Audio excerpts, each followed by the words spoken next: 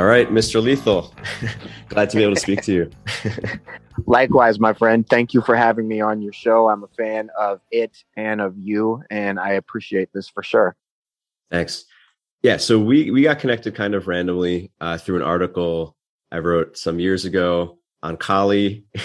Seems like you might be a recent Hindu convert. I mean, could you share what happened on your end? Yeah. So one of the most bizarre couple of months of my life, as you said, you wrote this brilliant article about Kali and Shiva and being a parable for challenging women. And just to kind of illuminate that, my wife and I have had a very difficult past 3 years. And we have gone to therapy, have tried extensively to fix our marriage and our connection with each other. And we have made progress, but we're still kind of missing a couple of the final key ingredients. And one night after we took a road trip where we listened to the Sadhguru Joe Rogan episode, we came home and were laying in bed, and my wife had purchased one of Sadhguru's books and was reading it. And in the book, he talks about a statue with Shiva in it. And I'm not even sure which statue it was, because it wasn't the one with Kali. It wasn't the image of Kali standing on Shiva, but she talked about that. And I Googled it to try to find an image of what it looked like. And I just wanted to see it. And what ended up popping up was your article first. It was the first result of any Google search result that existed on the internet. With whatever I typed in, whatever the combination of words I typed in, your article was the first result. And I clicked it. And I was very unfamiliar with Kali. I think I had maybe heard of her like one time, maybe in some sort of feminist Instagram post or something like that, but I knew nothing about her. And I sat next to my wife in bed and I read your article, and it completely blew my mind and completely changed my life. Insofar as I am convinced that you wrote that article for me, but that's how the ego works, as you know. So, but I am convinced that that was all lined up by the universe for me. And it's the power of coincidence. But it's such a brilliant article. And I sent it to my sister. I sent it to multiple men in my life. I've sent it to multiple women in my life, and it's completely changed my life. And your understanding, and my wife echoes this exact sentiment, your understanding of the male-female relationship, the masculine-feminine polarity in that relationship, or in a relationship in general, in that article is so brilliant and so perfect. And we started seeing progress. I did a session with you, which you were kind enough to do for me. And it was amazing. And my wife and I started seeing real results. And in that article, just in case people haven't, and I don't know if you're going to talk about it, but if I can just touch on it for a second. In the article, the basic point to take away is there's this Hindu depiction of Kali standing on Shiva, and Shiva is a god. Kali is her consort. She's the feminine, or one of the avatars of Durga. She popped out of Durga's head in the mythology. I won't get into Hindu mythology, but to break down the image, Kali is standing on Shiva with her tongue out. She had just gone through a battlefield and started eating the good guys and the bad guys, digesting them on this crazed lunacy bloodlust, and started being very destructive. So her husband, Kali, her husband, Shiva, laid down, and Kali stood on him, getting ready to kill him and eat him. But as you talk about in the article, Shiva's a god. Kali's not going to kill Shiva. It's her husband, and he's a god. You can't kill the god of destruction. I mean, he's one of the triumvirate of Hindu gods. And the article just talks about that as a parable for how husbands, boyfriends, need to elevate their station with the woman in their life by allowing her to experience the dark, chaotic, feminine energy that she feels and not trying to contain it, not trying to fight it, not trying to mansplain against it, not trying to hide from it. And it was a really, really brilliant article that I needed to see because it completely changed the chemistry between my wife and I and the way that I approach that energy, the feminine energy in my wife. I just let it go unrestrained when she's angry, when she's sad, when she's quote unquote nagging, pissed off, whatever it is. I don't run. I don't cower. I don't try to stop it. I just witness it. I just let it play out.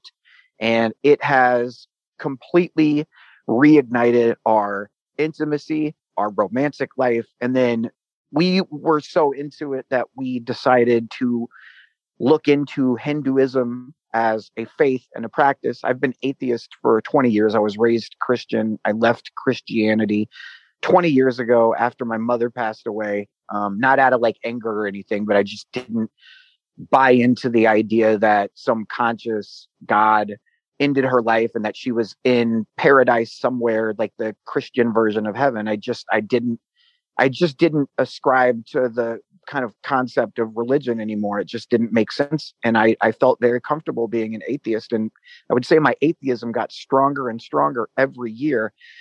And completely out of nowhere, Kali enters my life. And I was so kind of thankful.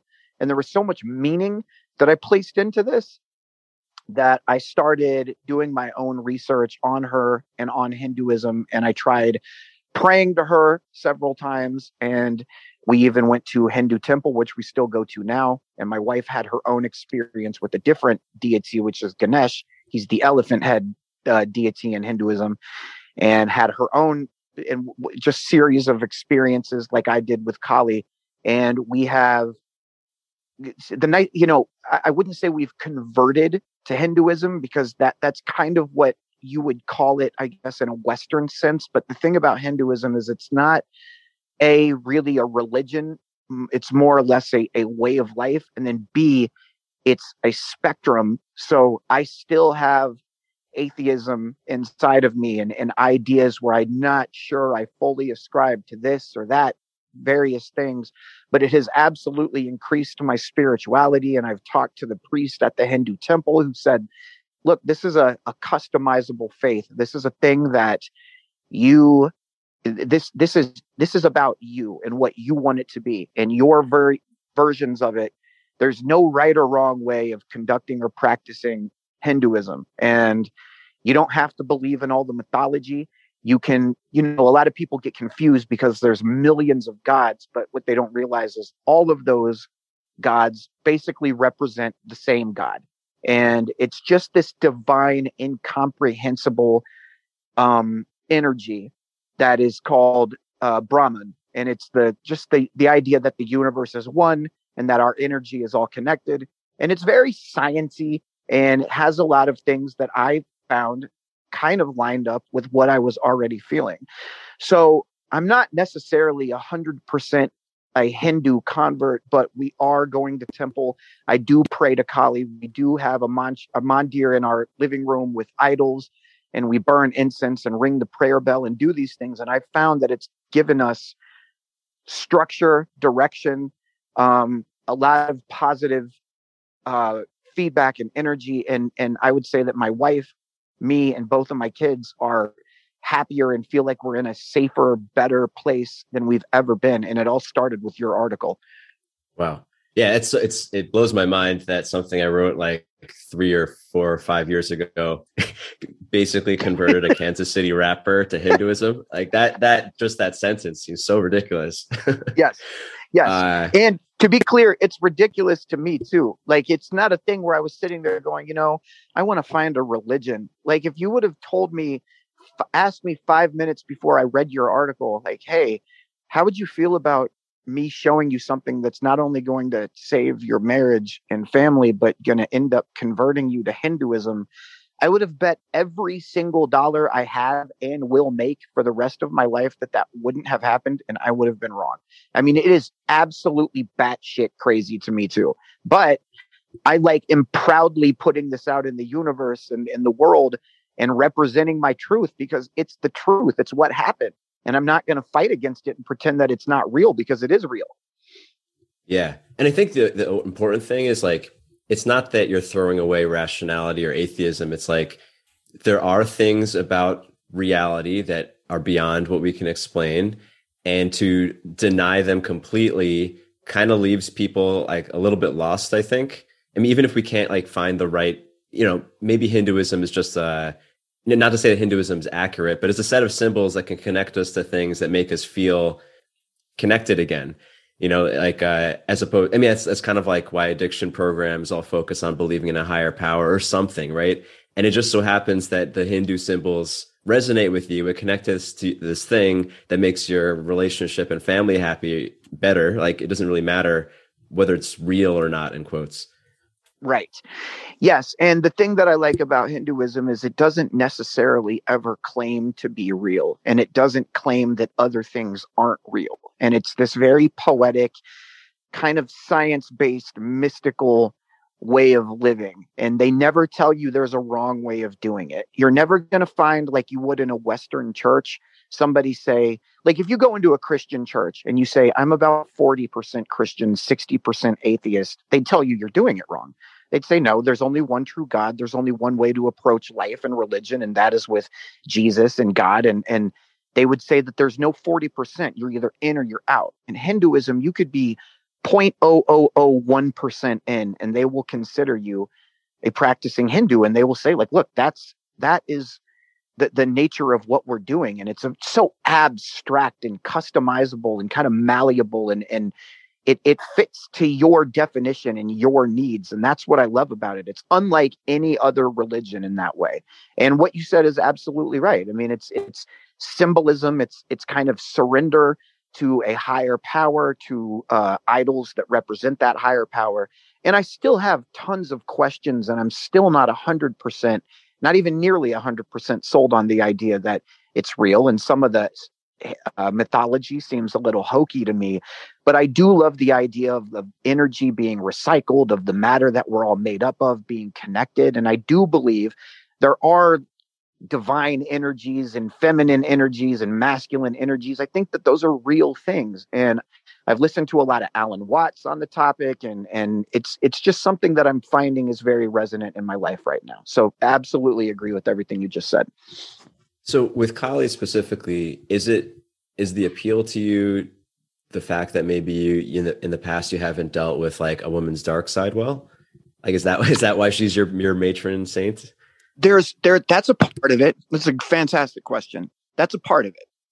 I also, Kali, if you ask anybody, any Hindu priest or any practicing Hindu about Kali, they will tell you that, look, the way that the nature of Kali is violent, and it's a little brutal and unsettling. And oftentimes her lessons are rough, and they're not things like, there are other deities that you can pray to, like Lakshmi, who is the goddess of wealth and fortune and good health, or other, Hanuman, the monkey-headed god, where it's about wisdom and growing, and or Saraswati, learning. And there's, not everybody is like Kali. Kali is the most extreme version of blackness, of darkness, of death, of destruction. And that has an appeal to me because I've always been very extreme in the way I do things. And I feel like tough love and the kind of just edginess that she has is appealing. And the thing I like about her is that, blood, war, death, destruction, chaos, terror, the dark side, but she's also the mother of all living things. So it's everything about a woman's dark side embodied in one, but then she's also mom. And I think that that's a really wonderful idea. I lost my mother when I was 23. I'm 40 now. So not only do I feel like it kind of is replacing, or not replacing, that's kind of a shitty way to describe it, but it just feels like I have a mother back in my life. And I definitely do think that there's what you said originally makes sense, that there's also something about it anchoring me into myself where I'm able to handle and tolerate and understand and be present and even appreciate and find the beauty in a woman's darker energy. Because I think a lot of men are terrified of that, or think that if a woman's dark side is present, that they need to try to squash it or quiet it. And that couldn't be the further from the truth. In fact, as you said in your article so eloquently, it's the exact that you need to let it play out. And if you do that, nothing but great things will happen for you in that relationship. So yeah, I mean, there's a lot of that. There's a lot of different reasons, but she seems to be the one that keeps drawing me in. And I appreciate, she's a bad, wicked bitch. And I just love that idea. I love the idea of surrendering to somebody that's such a bad motherfucker. And I dig it. I dig her a lot. There's a bunch of other ones that I think are great, but she seems to be the one that she's my like ride or die. And I feel like I feel safe with her in my life for sure. Yeah. You know, I feel similarly. I mean, just being attracted to the dark side, but it's also like you said, like the qualities that really intrigue most men about most women are these kind of inconvenient qualities at times. And I remember even like for years before I wrote that article, I had seen this image a lot. I mean, like I wrote in the article, like feminists really like the idea of Kali because it's like the part of femininity that's often shamed by society. But then I would often see this image of like Kali trampling Shiva kind of in the context of like, oh, women are going to conquer men, which like, so, I mean, it's like, there's got to be a different interpretation. Like there's no way that the Hindus thought that this was like what, you know, relationship should be or something. And then, I came to the conclusion that you mentioned of like, oh yeah, well, he's a god. He's not actually dying, right? We forgot, you know, so this is him, you know, being cool and unaffected when his woman is upset, right? Which is 100%. Just a simple thing.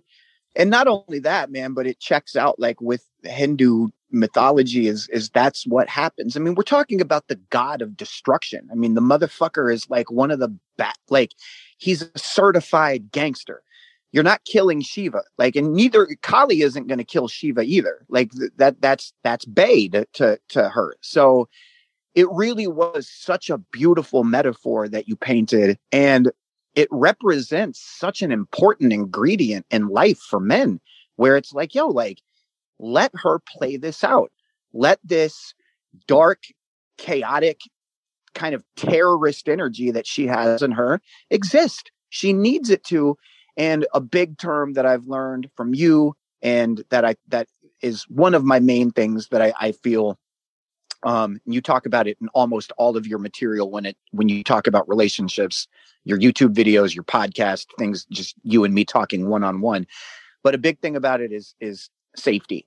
And Kali feeling safe enough to trample Shiva after annihilating a battlefield of soldiers and digesting them and eating them, blood fucking dripping down her face with a necklace of human skulls. And she stands on her husband, and she knows that she's safe to do that because Shiva isn't like some little bitch. I mean, we're talking about one of the most important deities in the entire faith. Like you said, it's like a woman doesn't think that her husband is cowering to her when he witnesses her dark energy. And I think it's a really important parable, and I'm glad that you sought to find meaning in it because it's changed my life. Yeah. Yeah. I mean, and unfortunately, I think especially in this generation, a lot of young men especially are being raised to think that cowering is being a good man. And that's also not true, right? Like she wants strength. Otherwise she's going to go crazier. Yes. And the other thing, and I mentioned this in my, one of my messages to you, which your listeners haven't heard or seen, but I will say that a thing you've talked about in other episodes of your show, that this kind of turned me on to the idea of nice guy syndrome. And what often happens with men in relationships with women, especially with that like kind of dark, twisted energy, is they try to figure out a way to soothe it or stop it or kind of muffle it with being nice and giving to get and all of those things. And this is something that I expelled from my life as well because of all of this is just like, look, like you're safe to be your fucking self in this relationship with me and go to all those dark, violent, Kali-like places, but know that there are boundaries and I will tolerate what I can tolerate and I will let you know when I'm not going to tolerate it. And I'm not going to do anything other than just live my truth with you in real time, one-on-one. And it's made like just soaked my wife's pussy again. I mean, it's like, and I'm just telling you, it's just, we've been trying to find answers. By the way, she told me to personally thank you. She was trying to find your Instagram page the other day because she wanted to say hello and thank you for everything. But I told her you don't have one. So she said, just mention it to you when I talk to you. So she wanted to thank you for all the great work you're doing for the world. Oh, I appreciate it for sure. Yeah, man. Yeah, I've been on this Instagram hard fast for almost a year. I'm thinking about getting back on because a lot of people have been like, "Where's your Instagram?" But yeah, Anyways, it was interesting what you said about safety because actually, so my and my wife's personal religion is every full moon we kind of take the day off from everything and just like spend time with each other, and that was yesterday. And we were talking about our relationship because even though, I can write all these things, I don't do it perfectly still. I'm working on the same thing that you mentioned, like really being truthful, even if it's uncomfortable, because of course, we all have tendencies to, I guess, avoid discomfort at times. And the key words that like she and I came down to between us are like safety, connection, and truth, right? Like she, when I've like not mentioned something to her because I thought it would make her upset, which I'm not proud of doing, but I've done at times, it just makes her more crazy. It actually creates the thing that I'm trying to avoid. And the more, anyway, it goes back and forth, but it's really just coming down to exactly what you said, like being 100% truthful and staying connected through the consequences. Yes. Authenticity. And it's okay. One of the other things because what you said, there always seems to be mistakes and there seems to be missteps, and you're going to say something that like, oh shit, I just made it worse. Or you're going to go too far, over explain, whatever it is. It's okay if it's messy. It's never going to be perfect. And I know that that's a really cliche kind of approach toward life, but I think a lot of men need to hear that when they're trying to learn how to set boundaries and get rid of nice guy syndrome and be authentic with the woman in their lives. It's very upsetting, especially for men when we try to, perform at a high level. When we don't do things perfectly, it can be very easy to want to be really hard on ourselves. And I have moments like that where if I say something to my wife and maybe I'm a little too authentic and I say something that maybe was offensive and I just shouldn't have said that, or maybe I'm tired and I'm just not performing at 100% and I fall short. I mean, I did that, dude, like last week we had a bit of an episode where my wife is really big on me coming through and doing the things that I say I'm going to do. It's just it's a safety thing. The way she grew up, she needs that in her life. She needs to know if I say I'm going to be somewhere at 4:00, I'm going to be there at 4:00, not 4:37. And I am an artist. I've always been a kind of optimist when it comes to time. I show up late to shit all the time. I'm never on time. It's something I'm really working on, is just being punctual and being where I'm going to say I'm going to be at the time I said I'm going to be there. And we've been doing really well for the past couple of months. I mean, no fucking arguments, tons of amazing conversations, and just everything seems like it's falling into place. And then last week, I told her I was going to pick her up at 4:00 and take her somewhere. And I lost track of time. And I showed up at 4:30 and she was fucking furious. And we had this huge blowout. And look, man, like it's going to happen like that. And it's going to be messy sometimes. It's not going to be perfect, but I just had to be authentic, own my mistake, witness and experience the chaotic, crazy energy that came out of her because of it, apologize, atone, and we got right back to business and everything is better again. And it's just, that's gonna fucking happen. And as men, we don't want it to. We want to know that like when things are going in the right direction, we want them to continue to go in the right direction. Well, sometimes you're going to take a couple fucking steps back. That's just part of it. It's part of the game. But as long as we're sitting here being consistent, being authentic, working on constantly bettering ourselves, setting our boundaries and performing at the highest level we have available to us, things are going to work out. And it's just part of it. Yeah, I think a lot of guys don't realize how possible it is to recover when imperfections happen. Because that's what it comes down to, right? Like if you knew that you're going to be fine the next day, you're not going to be so worried about this one mess up. But yeah, there's maybe something in our wiring. I actually think one of the reasons why, I mean, I don't know if this happens nowadays, but in pre-internet generations, there's kind of the common trope of like the dad goes out for cigarettes and never comes back. And I think what that comes down to is like the guy messed up with something. He thought it was like, actually, I don't know if you watch the show Rick and Morty, but they do an episode on this of like the father messes up. So he just thinks he has to start over. Like he can't come back to his family, and which is a ridiculous thing. It's a ridiculous Right. idea on many levels, but it is something in our wiring. It's like, I messed up. It's never going to be good again. I might as well start over. Yes. Very relatable. I mean, it's especially feels that way when you've made leaps of improvement after multiple years of it feeling like it was over. When you start repairing it and seeing the real progress, like the sweet stuff, the stuff that you've been starved for years return, those fuck ups can hurt. And it is tempting to just be like, well, it's over. I blew it again. We're regressing right back to where we were, but that's not true. And if you stay grounded and you stay Shiva and you just lay on the ground, let your wife trample you a little bit, things are going to go back to normal and they're going to be just okay. Like, and that's fine. And it's going to be messy sometimes. And it's just part of it. And it's okay. You try not to make those mistakes. You try not to fuck up. You try not to say the wrong thing, but it's going to happen. And you just keep it as gangster as possible and things will play out fine. Yeah. Yeah. On that, there's actually another article I wrote. I don't know if you saw on Colossus versus Wolverine, the X-Men characters. And it's basically like a lot of guys think they need to be Colossus where like nothing can get into them. But Wolverine's actually a better model where he gets fucked up all the time, but he can recover. Like that's his superpower. And if you just think of yourself as Wolverine, it's like, oh yeah, I can deal with this. And then you don't have to be so cold. You don't have to retaliate because like, why would you hold someone responsible if you're just going to recover in 20 minutes?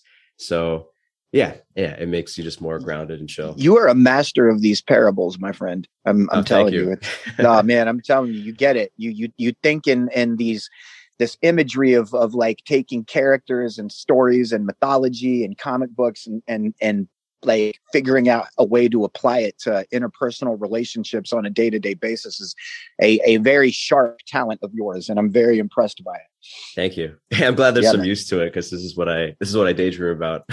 So there's fucking definite use to it. I mean, I'm telling you, like, I might take your article and like enshrine it in my house and just I probably know all of the words to it like it's an old like gangster rap tape. Like I have read that fucking thing so many times, and it's brilliant stuff. So I know that we have to talk about other stuff, and you don't want to spend your show talking about how great your stuff is, but I love it, and more people really need to check that stuff out. Thank you.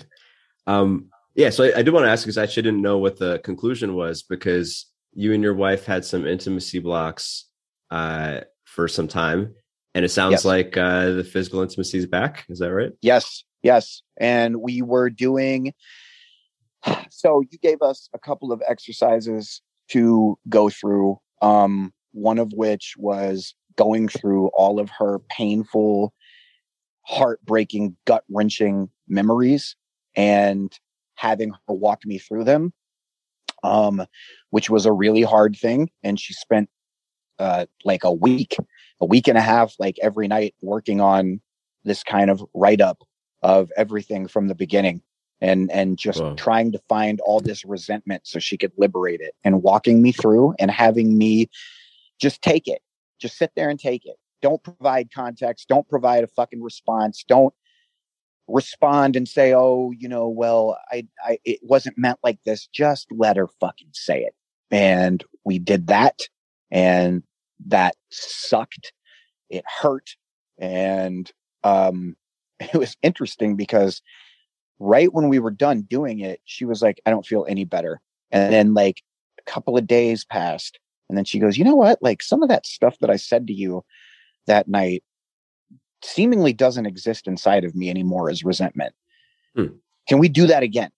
And I said, yeah. So she went back and found several more things that, like, just the stuff that she just fucking wanted to whip my ass with. Like, this one time you said this thing to me and it just fucking pissed me off. And we did it again and really did it. Like, when I say, like, we have this thing that it's where our mandir is, our Hindu idols are in it. It has tons of candles. It's this really pretty room in our house, and it's devoted to prayer and connection and alignment. No love making, nothing but just sitting down and connecting as a family or connecting with your spirituality. It's a room dedicated to that in our house. And we did that, lit all the candles, and we really went through it. And man, I let her play out her Kali, for lack of a different metaphor, multiple times. And it, man, as tough as it was to hear, and I think as tough as it was to say, it seemingly has alleviated a great deal of the resentment that she had for me. And there's something to be said about that, of like resentment maybe being unexpressed emotion, where she has told me about some of these things in the past. There's just issues from, I mean, our wedding day would be an example. I called her a bad name on our wedding day, and not my shiniest, brightest, best moment by a long shot, but it happened. And it's always bothered her. And we walked through it. Like, we really walked through it. And she just fucking said how she felt. And then she's seemingly kind of been freed of it, where it's just like, just been trapped inside of her. And now she's like, you know what? I not only forgive you, but I think I'm kind of disconnected from that now since we've done that. So that was a wonderful exercise. And then we just started touching each other again in kind of non-intercourse based ways, where whatever we were going to, like, the sole purpose is not to reach orgasm or to fuck or anything like that. And it's just been taking turns, giving each other foot rubs, and spending, 20 minutes just touching each other in a way where we're both connected to what's happening. We both have consent. It's this very, like, methodical process. And we started slowly but surely doing that. And then it just kind of escalated from there into all the fun, freaky shit that, hasn't existed for a long time. And she has said that the past 2 months of our marriage has been the best 2 months of our marriage since the very beginning. And it's all just been because of this whole change in my approach toward things. I mean, dude, we spent 3 years with her basically saying she wanted a divorce. I mean, we saw a therapist, I don't know how many times, and made progress, don't get me wrong, but just the understanding of masculine, feminine polarity, and just reapproaching how I am as a partner, as a man, and what presence I have in her life and what presence she has in my life has changed everything. I mean, fucking everything. So it's been really, really wonderful to have my friend back and to have my wife back, and to see, like, look, like, I think that we're actually going to survive what has been a gut-wrenching past few years. And it actually feels like, I mean, just to tell you this, she has baby fever right now. So she's like, wants a third one. And I don't know if that's going to actually happen, but if you just as an indicator of where we're at, we are having discussions about another child. So yes, it's safe to say that has returned. Wow. That's amazing. Yeah, man. Yeah, it is. It is amazing. It really is. It is amazing.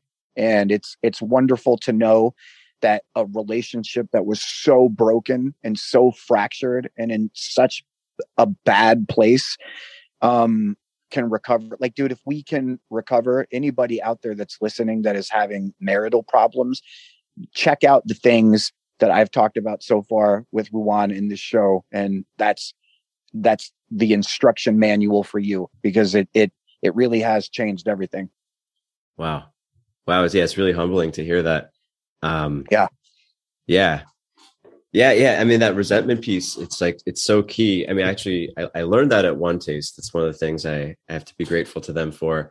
It's like, it's the idea that it when we don't get to fully feel what we're feeling because we're trying to, be proper or save our partner's feelings or whatever, that feeling doesn't go away and it stays stuck. And we only have so much capacity for feeling.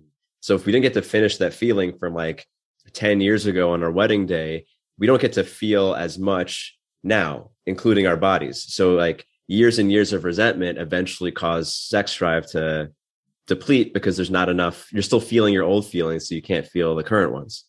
Correct. 100%. One of the things I want to say is, I showed my wife one of your videos about, it was either one of the ones about the matriarchal sex cult, or it was one where you talk about you learning a majority of what you understand about women through touching clitorises. And when we watched that video, seeing my wife's reaction to it, where you talk about, women want to have as much sex as men, or sex as much as men do. It's just they don't want the sex that's on the menu. And that video where you go through all those different concepts of what women want, safety, probably the biggest word that needs to be in every man's lexicon when it comes to being sexually active and romantically active with a woman is safety. That is fucking everything. And safe from consequences, safe from judgment, and just feeling safe. And that is such a thing that men don't ever learn about. I mean, I would say that like most men still don't understand that. They think that there's got to be something else. But no, I mean, it really is safety, and safe with your grounded masculine energy. Like the way that I have been describing it and thinking about this is that masculine energy and feminine energy, it's like feminine energy is like the water in a pool, and masculine energy is like the pavement that contains the water in a pool, and they both come together and make a swimming pool. And it's feminine energy is this flowing, transforming, chaotic, unrestrained energy, and masculine energy is grounded and sturdy and firm.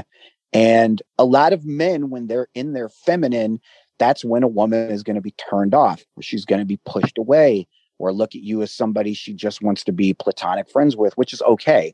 But it's not what a lot of men oftentimes want. And it's just because women have all these different tactics that they use. Some of them are conscious, some of them are subconscious, but they want to see how much of your feminine energy actually exists, because they want to be safe in your masculine. And that is something that a lot of dudes, especially like I would argue like pickup artist dudes, are not in a lot of times. They're masculine because they're kind of obeying more feminine driven ideas and principles. And it's just because they haven't learned about safety and they don't understand how that works yet. But yeah, a lot of pickup stuff, like it comes from such the pickup world was created by computer nerds. So like, it's like guys who specifically are not reading things beyond the superficial. And It makes me think, and I was making notes while you're speaking. It's like all those guys are always talking about dominance, right? Dominance. And I talk about dominance too. It's like obviously a very attractive masculine trait. But the reason why dominance is important is because a dominant male can provide safety to a woman in a way that a weak man can't. So like the idea of like doing these like alpha social tricks without actually providing safety is kind of like empty calories, or like a fake version of it, right? Like, because the whole reason why she wants the big, tough, strong guy is that he can keep her safe when there's threats around. Yes. And that's why women would look at a dude that is like, when you talk about like the big tough guy, where they would see a guy that is nothing more than like muscles and go like, all right, well, this dude is actually more of a little bitch than he thinks he is, because all he is a dude with big fucking muscles. And that is more what you're talking about, like empty calories. It's not necessarily an authentic representation of a man just because you have big roided up muscles. And it's men do shit like that in every area of their lives, whether it's getting expensive cars or running social tricks and pickup artist tricks and game and stuff like that. It all comes from feminine. It comes from a feminine place. It comes from a place of insecurity and chaos, and the actual masculine version of it would probably be not doing any of those things and letting it play out. And obviously there's an element of men and of women too that need to be proactive about finding sex and creating partnerships. And so I don't think it's all from the feminine, but I do think that like a lot of that exists in a kind of more superficial, fake, plasticky, hollow world, which in my opinion is a representation of a man being in his feminine energy. And knowing that now, knowing how much of my life I spent doing that, that has been the biggest change for me, is actually authentically being an instrument of masculine energy versus being a kind of like fake representation of it, which all came from feminine, if any of that makes sense. Yeah. It's like, they focus on advertising rather than having a good product, which is why, I mean, I have a lot of friends. I started there. That was my intro into personal development. And a lot of my friends or people I knew who stayed there, they maybe have learned how to pick up women, but they never have good relationships. They always become like a super little bitch when they actually like someone, because it's all a facade, basically. Yes. All a facade. And it's a lot of dudes are like that. And it's, I would say, an overwhelming majority of men are like that. And you see it. And like, I don't know why the fuck. Oh, I guess I had a show the other night. So I had a show the other night, and my wife, who is a drummer and has been playing drums for a couple of years now, joined me for the first time on stage, which was a huge bonding experience for us. I mean, it was amazing. She's never gotten on stage before. It was like one of her most cherished memories ever. But the point I'm trying to make is I was at a bar during the show, like a separate bar before I went over to the club that my show was at. And I was watching dudes try to pick up this bartender.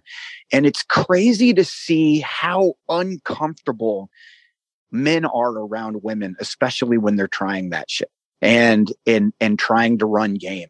And they turn very hostile very quickly. And it's so ungrounded and disingenuous. And it's like, guys, women have a completely different system in their bodies than we do. They have a much more elaborate set of genitals, and they're not like this hydraulic pressure where it's trying to get cum out and fertilize all the seed out there. Women have to select what goes into them, and they have to nurture the body or the baby that grows inside of their body. And then for life, care about it, especially running the risk of losing you as a partner. And it's all about safety. It's all knowing, like, are you the right motherfucker for me when it comes to, like, can I breed with you? Do you have strong enough genes for me to breed with? Are you an honest, genuine, loving, compassionate person who is going to not only provide me with companionship and friendship and a loving, nice environment to be in, but are you going to provide a safe environment for me to raise this child in? And are you going to guard the perimeter when I'm nursing the baby? And are you a dude that I can depend on? Or when things get difficult, are you going to go out for a pack of cigarettes and never come home? And you see so much of this, and it as kind of intense of a comparison as that is, it really is what comes down to it when we're talking about sexual energy and sexual chemistry. Is she is the selector, and she needs to know if you're a partner that is worthy of putting a baby inside of her. And that sexual energy comes from you being that dude and her accepting that you are that dude, because you're providing for her the safety and the confidence in her decision to mate with you. And sometimes that just plays out as fucking you one time in a car and never talking to you again. Other times that turns into a relationship. But at the end of the day, that sexual chemistry all comes from that same place. Are you the type of dude that's going to guard the fucking perimeter when I'm nursing? And can I trust you? And can I be safe around you? And are you the type of guy that is going to let me trample you when I'm angry, and you're going to be chill about it? You're not going to be too affected. You're not going to turn into a little bitch. You're not going to turn into a chilly pimp. You're not going to run. Are you that dude? And as long as all those things play out and are in place, sex can happen and sexual energy will happen. But a lot of dudes when they try to approach women, they turn hostile very quickly, mean, overtly competitive, and they're like overcompensating, and that comes from feminine.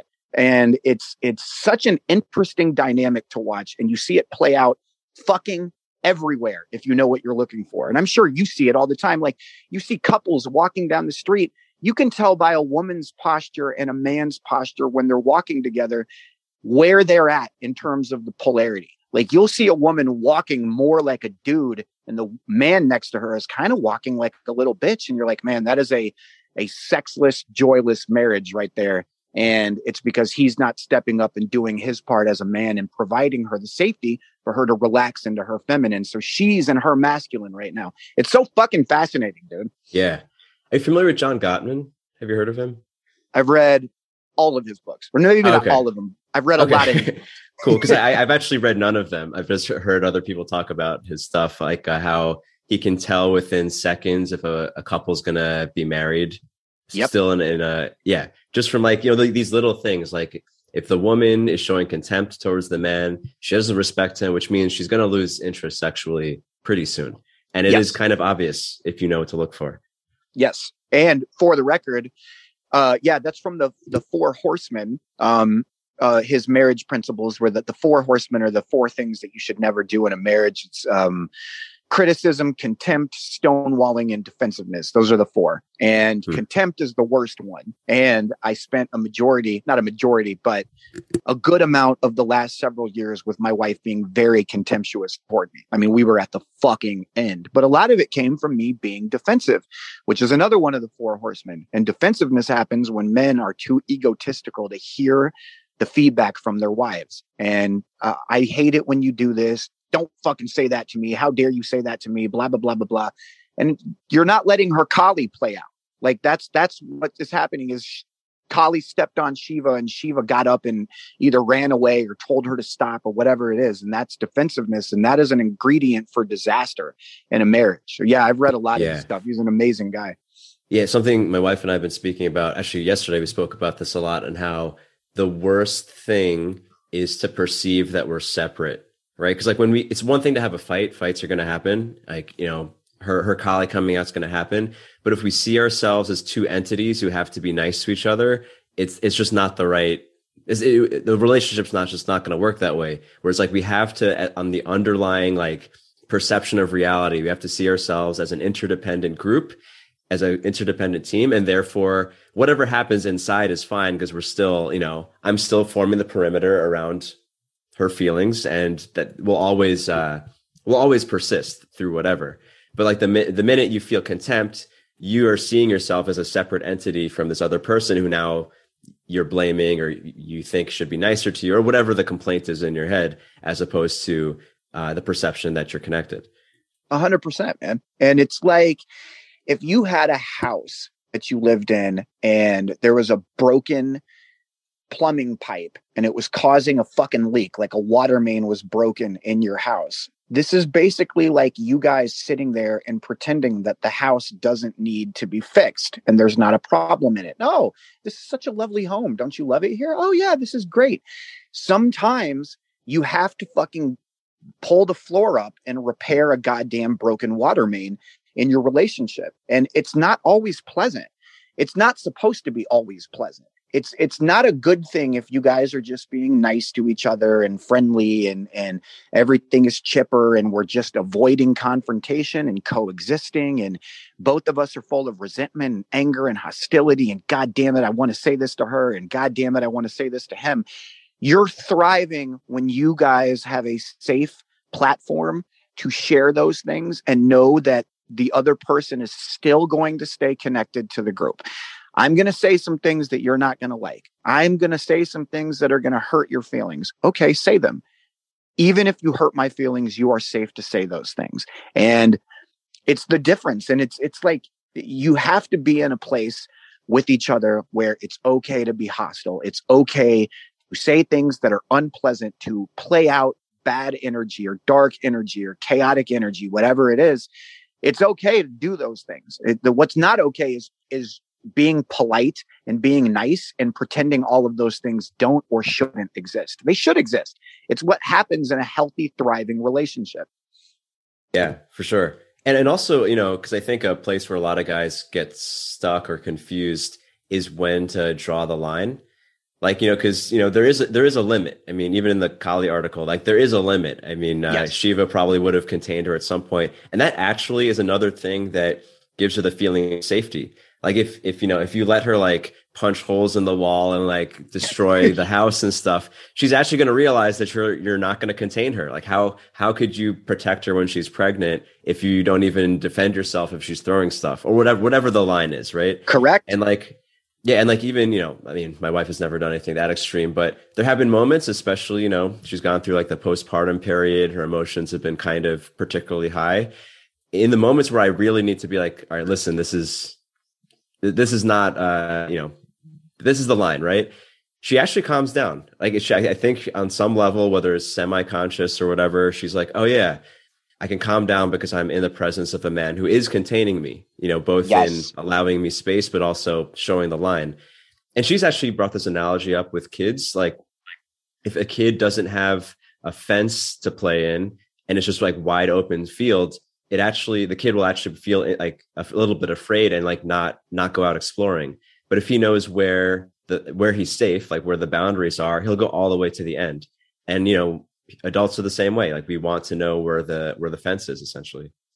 Yeah. And it's a big reason why I use that metaphor or the analogy of a swimming pool where you are the pavement containing the water, and it's water in a swimming pool. There's walls. I mean, you're not, some water may get out and go one way or splash here or there sometimes, but for the most part, 99% of the swimming pool water is contained inside of that pool. And it's the same thing. I mean, you're right. It's safe. They appreciate. And I think my wife, and one of the greatest things that's happened is not only have I let her play out her Kali, which is what we've been talking about, but what you're also talking about, there are consequences. And it's not like, you want to be some fucking, like Thanos and rule your house with an iron fist and it turns into bloody murder if she oversteps her boundaries. But there is a level of stern speaking or just the word consequences. There are consequences. You fucking get too far out of line, we're going to have a sit down and you're going to hear masculine feedback. And I'm going to quell that shit. And we're going to just shut it down right there. Or maybe not be as extreme and as black or white. Just I'm going to assert myself and explain why I don't appreciate what you said, why I feel like you're being out of line and disrespectful. And I need you to know that it needs to discontinue right now. And I think they like knowing that there is a limit because it gives them boundaries to play inside of. And right. They have to know that they can express those emotions, but knowing that they can't just trample you and walk all over you, knowing that they can do those things safely, they can express their feminine energy safely, be chaotic, be violent, be upset, cry, have fucking breakdowns, especially, when they're bleeding every month, the wild emotions that they feel. They need to know that they're safe to do those things, and knowing that there are boundaries where, I don't want to go too far that way because if I do, then I'm no longer safe. It creates an extra layer of safety for them. And it's really important to understand exactly what about you can provide for your wife, because I have found that my wife really appreciates the level of room and space that I give her to unfold all of that energy, but she knows that there's a limit, and it's nothing but extra safety, and it's what they all need.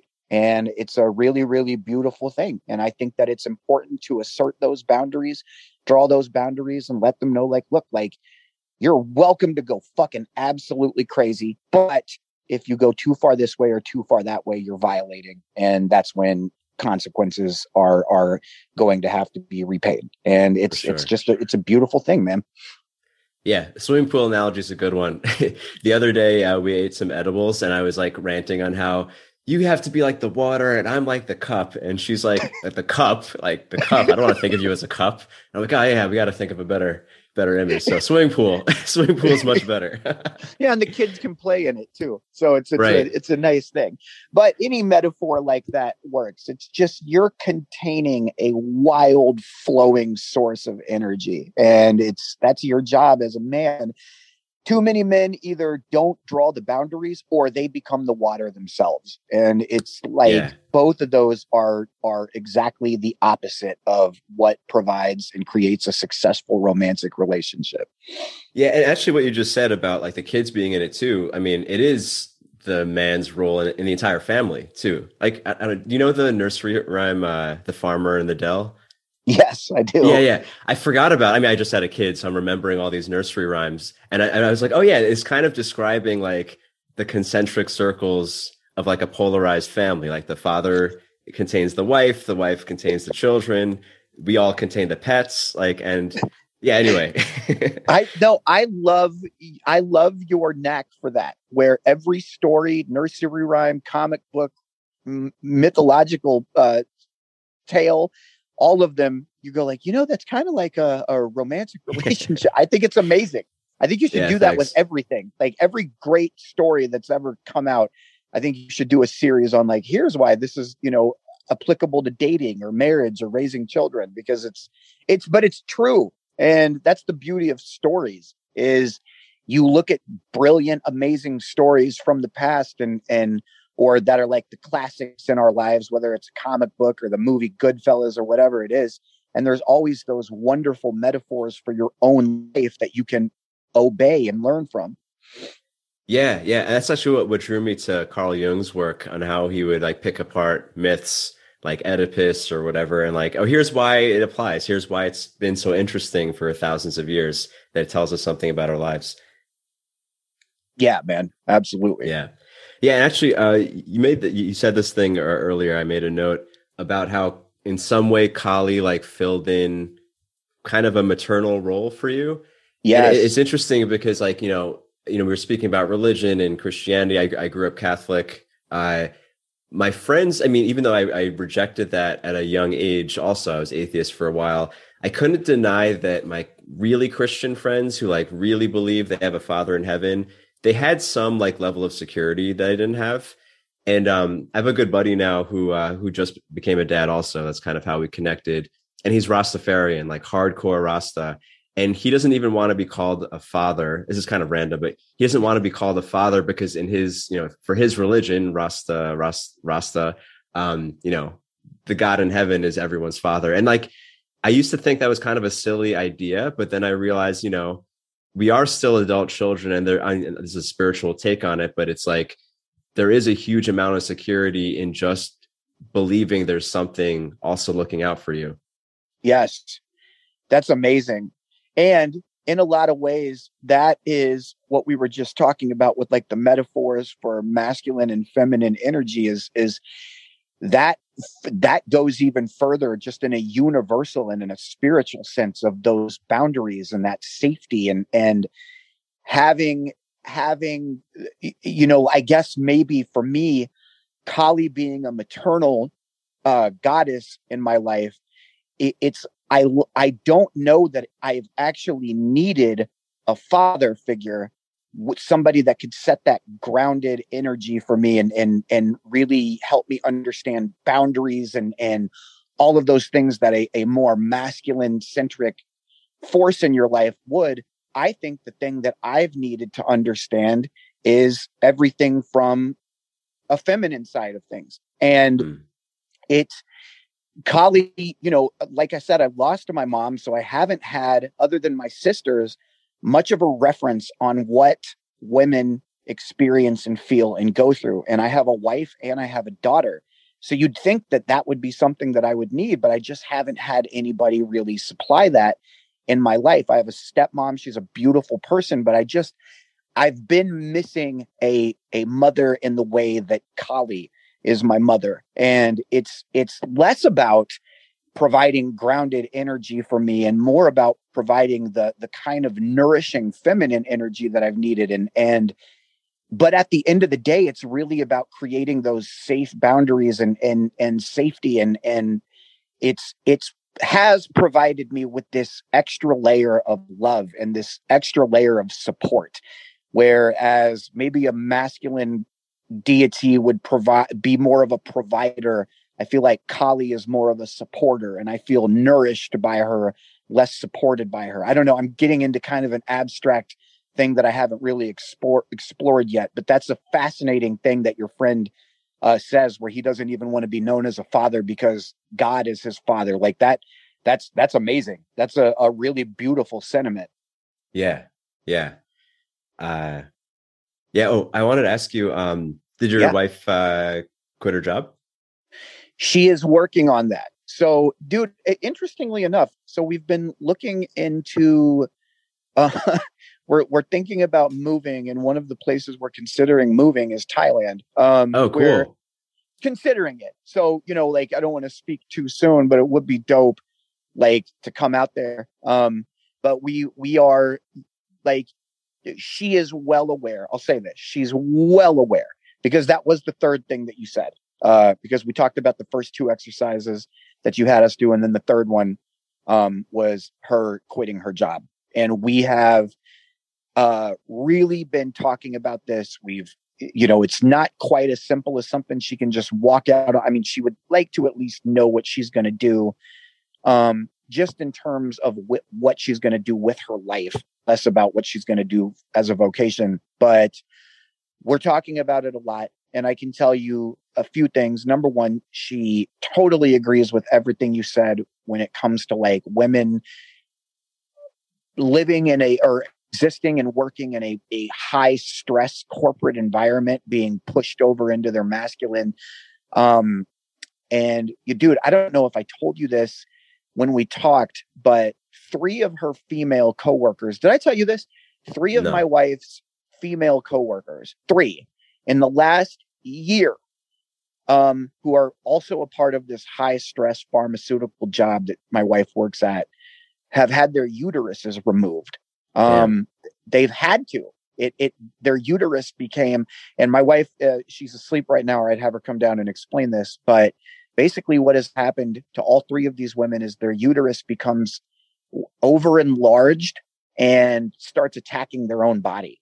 Wow. And think about that just in terms of what we're talking about, like a woman being an instrument of feminine energy, being too far in her masculine energy, what that starts to do to her reproductive organs. And it's a really scary thing for my wife. She's very, very much in tune with the idea that this job and this career is not what her body or her spirit or her energy is meant to do. And so that's that is in the process, but it's definitely in the cards, and definitely like she's not going to stay at this job for sure. And it's all, a big part of it is because of that. And, you know, it's high stress and she just feels like she's not herself. And then when she gets off work, she has to wind down for a couple of hours because she's just so on edge and like ready, like has her fucking claws and fangs out and feels like she's been on a battlefield all day. And they're not meant to do that. They're just not. Not to get too far and like harp on gender roles and shit, but for fuck's sake, I mean, it's just that their bodies are not meant to go through that type of shit. And she knows that. So that's the next step. But one of the things that we want to do is she wants to quit her job, and we want to relocate entirely out of America and go somewhere else and start some sort of new venture together. And what that is, we don't know yet, but it's definitely on the horizon. And it's definitely something that we're putting like real conversation and real energy in. It's not oh yeah, one day. Like, I mean, we're really going to do this. It's just aligning perfectly and figuring out exactly what that means. But man, that's going to happen for sure. Cool, man. Would it be difficult for you to have your career outside of America though? In terms of touring, yes, it would. I would have to come here to tour. But at the same time, I'm 40, almost 41. And as much as I love my career and plan on doing it in some capacity forever, I am at a stage in my life where I'm ready for maybe the next chapter. I'm ready for the next challenge, and maybe relocating and going somewhere else. I can see an opening in the world that I can learn and start. We're both jujitsu guys, so start at white belt in some sort of other vocation or some sort of other passion. And, obviously I always want to play by my rules. It's something that I'd rather be fucking dead broke knowing I was waking up every day and doing what I love to do than ever work for somebody else and make a salary, doing something I didn't enjoy and wasn't. I'm not meant to do that. But, maybe there's something somewhere else that I need to go and find. I don't know what that means. I don't know what it is, but I'm definitely open-minded and have an open heart to the idea. So yeah, I would still do my career. I still love what I do, but I am really, really fine with maybe the next chapter, starting now. So we're going to find out for sure. But Cool. there's all these moving pieces and so much is changing, and it's really fucking awesome to experience. Nice. Yeah, well, it'd be awesome to see you in Thailand. Bali, I mean, I could send you a message on this outside of this, but Bali is a very Hindu island, so you might actually like that. Dude, absolutely. Definitely. Are you guys staying there? Do you still love it? Yeah, I mean, we just got like a long-term business visa to stay here. I mean, long-term. We're gonna be here probably until our kid needs to go to school, and then we're gonna think about it further. Very cool. Yeah. Very cool. Are there no like schools there that you feel like would? Well, the island that we're on, like before the pandemic, it was kind of like a hippie vacation island. Okay. A couple of years ago, a lot of families from Israel and Russia moved here, so it's becoming a family-friendly island, which is why we're staying here. But as far as like, actually, we haven't looked into the schools yet. I guess in a couple of years, we'll see if the schools are good and then see if we're going to stay or not. There are a bunch of like alternative schools on the island, though. That's awesome. Yeah. That's seriously awesome. I think it's dope. I don't know, man. I've never lived anywhere but Kansas City. My wife has lived in multiple cities around the world, and I never have. I've been to a bunch of cool places, but I've never lived anywhere else. And she's from Hawaii, right? Yes, she's from Hawaii. So, and she's lived in like California, Austin, Paris. She's lived in a lot of cool places. I've never lived anywhere but here, and it feels like it's time. It's like, I think that this place has served all of the purpose it's going to serve. And I did everything from here, played by my rules, but now I think I'm ready to go out and fucking 40 years old. Like, let's go see what else is out there and what else there is to do and what other things I can do with my life. I've been doing my career for over 20 years and have been pretty successful with it and have definitely done a bunch of cool stuff. And it's like, I don't know if I want to do that from 40 to 50 to 60. I'm not 100% sure yet.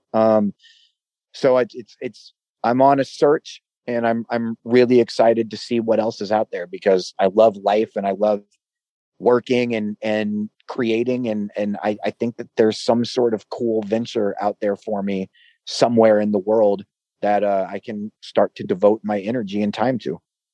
That's awesome, man. Well, I'm very excited to see what you do next. I mean, I really appreciate your work. We didn't get to talk about your book, but I loved your book, Text from Bennett. Man. So I don't know if you're going to do something in that area. I mean, yeah, I'd be excited to see what you end up doing next.